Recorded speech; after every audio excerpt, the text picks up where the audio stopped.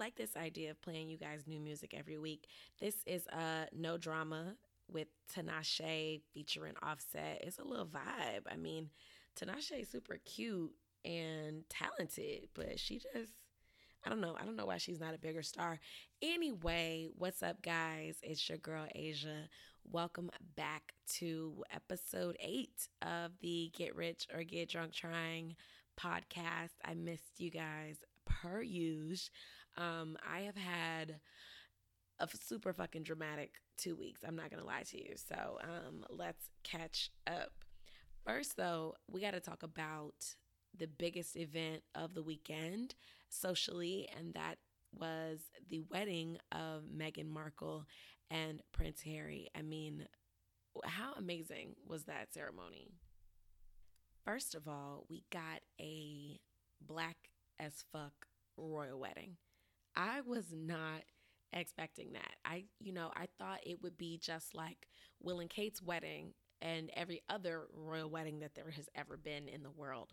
But I was pleasantly surprised to see how much Meghan's influence really came through, and she embraced, her blackness and her heritage and her, American roots. It was really dope. I mean, the bride showed up in a Givenchy dress, and I mean, you can't go wrong with a Givenchy dress. That's always going to be a look. And Prince Harry was so cute, ginger hair booming. I mean, I'm really a fan of that beautiful couple. And to see them have Bishop Michael Curry, the first African American head of the Episcopalian Church here in the States, to preside over the wedding. And I mean, he took y'all to church. If you've never been to a black church, that was just, a teeny tiny taste of what you get in a black church. And it's a sermon, it's spiritual, it's deep, it's gonna move you, you're gonna laugh, you're gonna cry. It's probably gonna be 20 minutes too long, but that's just how we roll. And it was really dope to see her bring an American in to preside in such a historical church, a church dedicated to the monarchy, which we don't have in the States. And then Bishop Curry is a whole ass nigga from Chicago. So, from the crib, from my hometown. So, that was a dope introduction of him in on the world stage. I was really impressed with that choice. I was really impressed with his sermon, and his speech was all about love and how love conquers all, and love is the only way, and bringing us all together as a people across the world. And I found it very moving, and I thought it was amazing how often he quoted Dr. Martin Luther King, and just the whole movement of equality and civil rights, specifically for African Americans in this world, and just people of darker skin tones across the whole world. Like, that was just really meaningful, and just that message of, love is everything, and it's not just about this beautiful young couple, but about what they represent on a global stage. And Meghan and Harry's wedding was just so stunning, and it really spoke to the power of like manifestation and how quickly your life could change. I mean, 2 years ago, Meghan was an actress living on a cool TV show, living in Toronto, just being regular, degular, schmegular. I mean, yeah, she had a cool job, but just an average woman living in the States. I mean, she's a divorcee. She's older than Prince Harry. She's biracial. She's from Compton.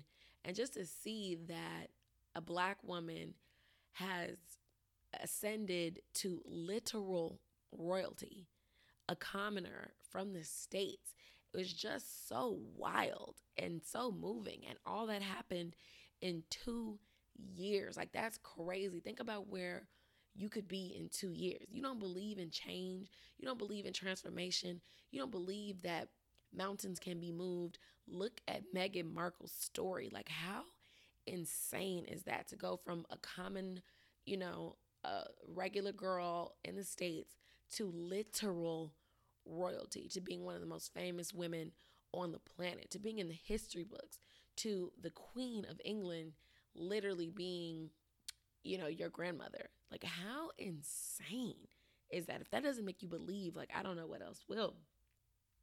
And it was really also impressive to see the celebrities that came out, because that's always fun, and it was dope to merge the celebrity Hollywood world with British royalty, to see other Queen Oprah Winfrey, one of our first Black female billionaires, attending the royal wedding, to see Serena Williams, arguably one of the best athletes in history, at the royal wedding with her cute ass white husband and their gorgeous other, biracial baby, the way Megan is.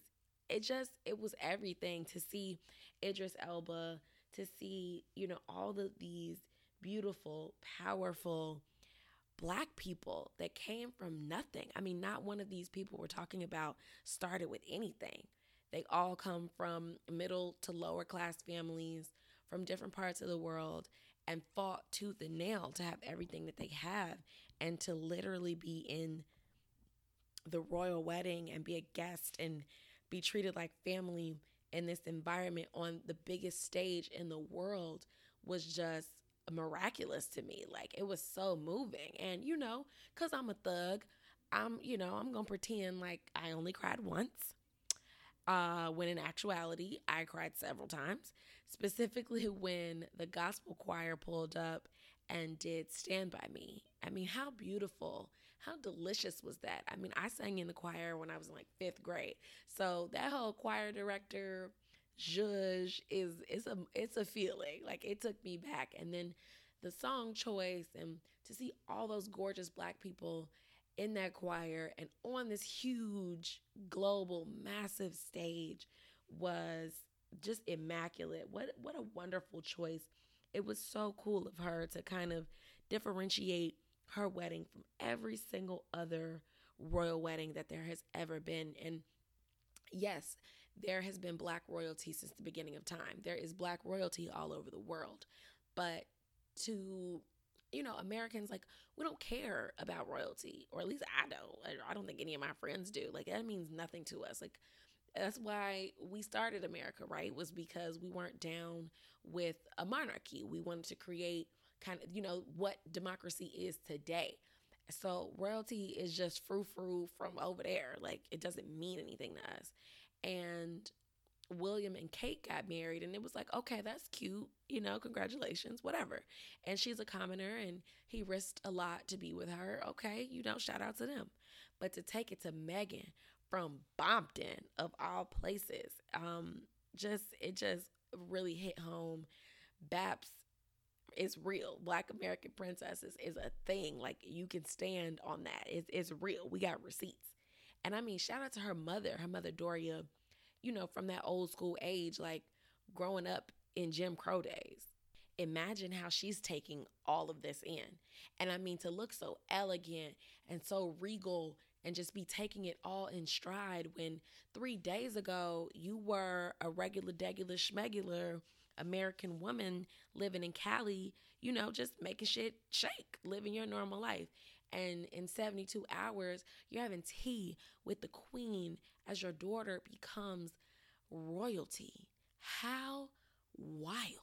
As a Black woman with dreads, how dope was it to see her walking into that church? I mean, how proud could she possibly be? And especially when you come from an older generation where racism was as prevalent as it was. Not that it isn't now, of course, but, our parents' generation never thought that they would see a Black president, never thought that they would see Black royalty, never thought that they would see the elevation of minorities that they see now. So I just was so full for her and the experience that she's had or is having with her daughter becoming royalty. So Meghan's new title is Her Royal Highness Meghan Markle, Duchess of Sussex. is that not just the most delicious thing you have ever heard? Like, that is a whole mood. I mean, I'm going to be Megan for Halloween. I want to be Megan for Christmas. I just want to be Megan in general. Like, she won. And she's just facing a lot of racism, a lot of, um, kind of classism because she's a supposed commoner. She gave up a lot. She had to give up her TV show. See, she'll ever have. Like, that's over with.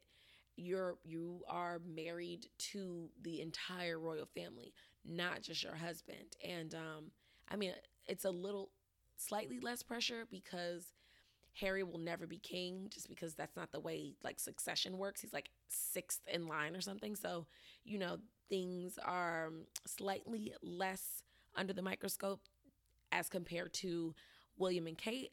But this global stage is massive. I don't think Americans have ever really been as involved in the kind of fanfare of the royal wedding as they have been with Meghan and Harry. But I'm just pumped. I'm super excited for her. I think it was absolutely gorgeous. Oh, another note.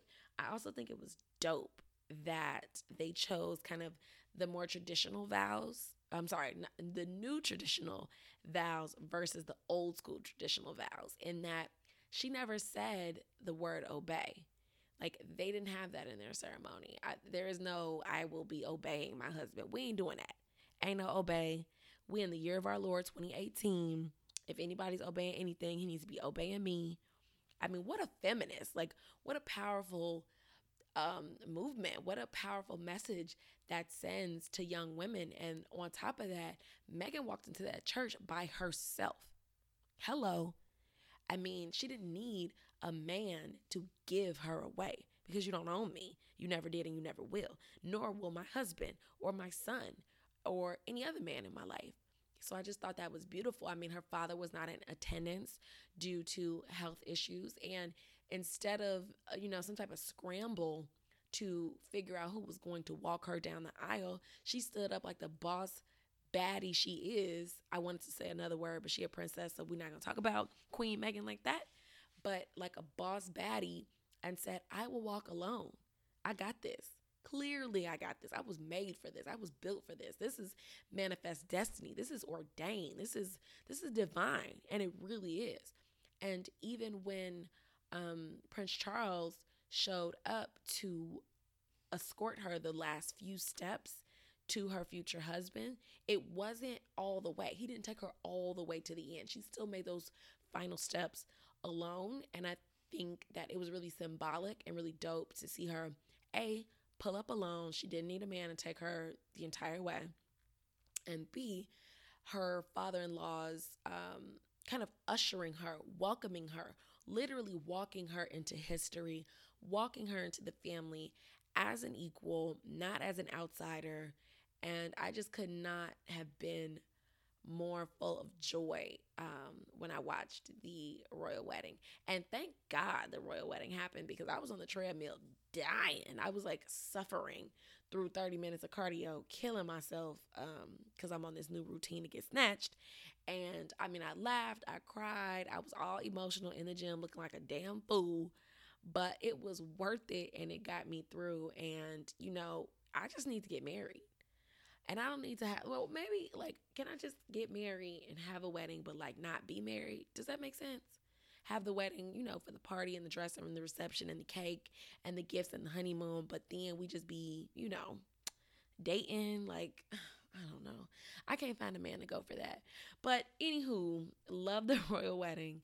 I would love to know what you guys thought about the royal wedding. You know how to find me. Tweet your girl. It is the Get Rich or Get Drunk Trying podcast on Twitter. Just the initials, friends. Don't spell out the whole thing, because Twitter is not with that. Or email me at asia@getrichorgetdrunktrying.com. Can we chat? Can we talk about how gorgeous this ceremony was and how I'm going to find a man to let me have a wedding, but then let's just not sign the paperwork? I mean, is that up for discussion? Do y'all know somebody? Put your girl on. And now to take a hard left turn in conversation points, I was inspired to chat about this next topic over the weekend when I was approached by a guy, and the first thing out of his mouth is, "What is your Instagram?" Y'all, I know this is not just happening to me. What is with men, and I use that term loosely because clearly these are boys, asking you for your social media info? What is that? And why is that? That is the corniest shit of all time. Like, not, where you from or what do you like to do or, anything deep or even relatively interesting or that would give you any kind of info into who this person is. But it's like, what's up, shorty? Like, what's your name? What's your Instagram? They don't even ask for your phone number. They want to know what your Instagram is. What is that? Who put that in all the niggas group chats and said that was the move to make? And furthermore, who are these women buying into that and being like, oh, it's at Kamikaze Kitten, slide in my DMs?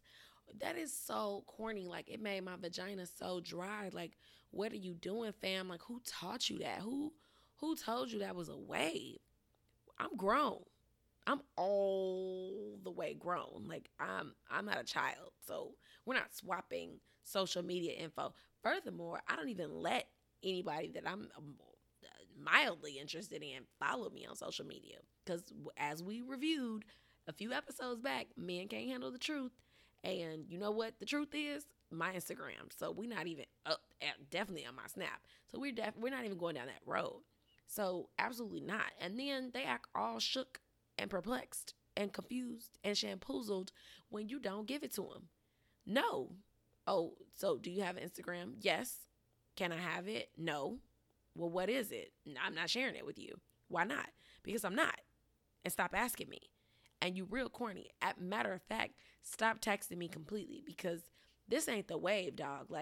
We're not doing that. And this has happened to me several times now. And typically it's happened when I meet guys under 30. I really have not had this issue with the over 30 set of men, luckily, thank God. But it's just a headache, and I don't know who put this shit in the group chat. I don't know if there's some type of newsletter that the fuck boys subscribe to that tells them what dumb shit to come up with next, but unsubscribe, dog, because it's not going to work. And then what is their plan when they do get your social media? Do they then follow up and DM you and then ask you for your phone number? What's the play? What are you trying to achieve? You were just with me face to face, clearly, because we met in person, and you didn't ask me for my phone number to keep in touch with me. So we're gonna email each other? No, super, super, mega, ultra fucking corny. There's no scenario in which you should be asking a woman that you just met 30 seconds ago for her social media. No, no, no, no, no. No, blocked, no, no, a no, and another no, just to be crystal clear. Do not do this. Spread the word, fellas. From me to you, stop doing this shit. The only thing I can even think of that a guy would be trying to do is he trying to scope you out, and see what type of places you go to, or who you follow, or who follows you, or what is he trying to find that he needs to figure out your IG first and scroll through 79 weeks of your timeline to see more information about you before he asks you out? If you're trying to figure out if I'm a Cheesecake Factory bitch from my Instagram, let me just help you out. I'm not. That's not on my IG. So there's no need to find out if you can invite me to the Cheesecake Factory. I can tell you to your face, absolutely not. So let's just move right along. There are no men posted on my IG. My IG is 5 years old, and there has never, not one time, been a man posted on my Instagram. So you can't find my boyfriend. You're going to see traveling. You're going to see mingling. You're going to see fabulousness. But you got that impression when you met me. So what are you searching for? Are you trying to see if I got kids or where I work? What is it? Oh, my frustration level. Like, I just hate men under 30. They really just have no sauce at all whatsoever. And, they really, all of them need to go back to the drawing board and reevaluate their entire stance on shit, because it is really just a scam diddly am, and I don't have time. I personally am over it. I'm just not with it at all whatsoever. Deep breath. I mean, enough about these fuck boys, because we could be here all day, but I hope that you guys are listening. I mean, girls, like, reach out to me. Let me know. Is it just me? Is this just happening to me? Like, what's tea, sis? Whew. So, moving right along, we are always going to give you a get rich and a get drunk tip. We didn't get to it last week when we interviewed Pilly May, but we are back at it today. So, I mean, I think we should start with a cocktail. Do I always start with a cocktail, or do I start with the get rich tip? I can't remember. I think I just go back and forth. But today I'm in the mood to start with a cocktail. So let's make today's get rich cocktail, and that is a watermelon, lime, and ginger caipirinha. Say it with me, caipirinha. Don't that sound delicious? It's the national cocktail of Brazil. That's how you know it's fire.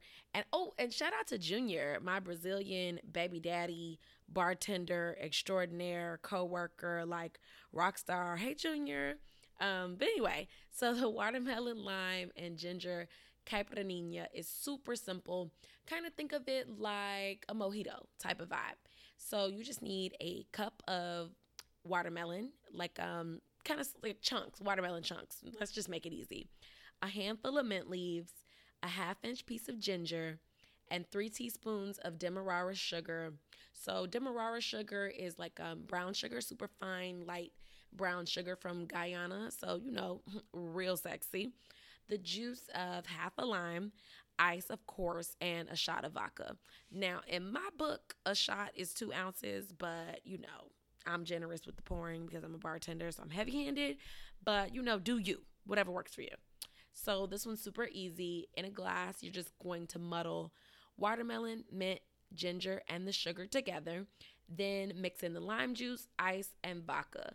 Shake it up a little bit, add a straw, garnish with a piece of watermelon and a piece of mint.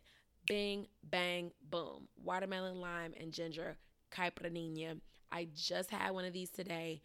Absolutely fuego. So refreshing. So sexy, looks delicious, tastes delicious. It's not full of calories. I mean, come on, like, get your life. And per usual, I will have the recipe linked up in the show notes, and I will put a picture of the cocktail up on getrichorgetdrunktrying.com. That goes for all the episodes. Like, if you missed something, just go back to the website, getrichorgetdrunktrying.com, search for the podcast that you heard it on, and bing, bang, boom. I mean, I got y'all covered. I'm going to look out for you. And lastly, but never least, of course, we want to get rich on this show. That's what we do. That's what this is about. And today's get rich tip is super simple, and it's just about your credit and Credit Karma, which is my bae. Credit Karma is the wave, and it is absolutely cheap because it's absolutely freaking free to monitor your credit. I mean, we are all entirely too old to be out here with the co-signers and just getting denied for things and retarded ass interest rates. Like, no. Credit Karma is an absolutely free website that will monitor your credit for you, and it's really easy to sign up. You just give them a little bit of info, and you will get emails periodically letting you know if your credit went up, if it went down, what effects or what things have happened in the past month that have affected your credit score, and a bunch of like free tips and guides and resources on how to improve it. If you are not in the 700 club, you are like selling yourself short. Honestly, you're overpaying for things, you're getting denied for things, and it's not cool. The ultimate goal is to be in the 800 club, but the 700 club is the way to start. If if your score is beneath that, you need to be working on improving it. And it is not going to happen overnight. But using creditkarma.com and using the Credit Karma app are really useful free tools to help you get your money right, honey. Because it is no point in being cute if your coins are not right. You know this. I've been telling you guys this from day one. So, again, thank you guys so much for joining me on another episode of the Get Rich or Get Drunk Trying podcast. I will see you guys back here, same time, same place next week. Be good in the meantime. Love you, babe.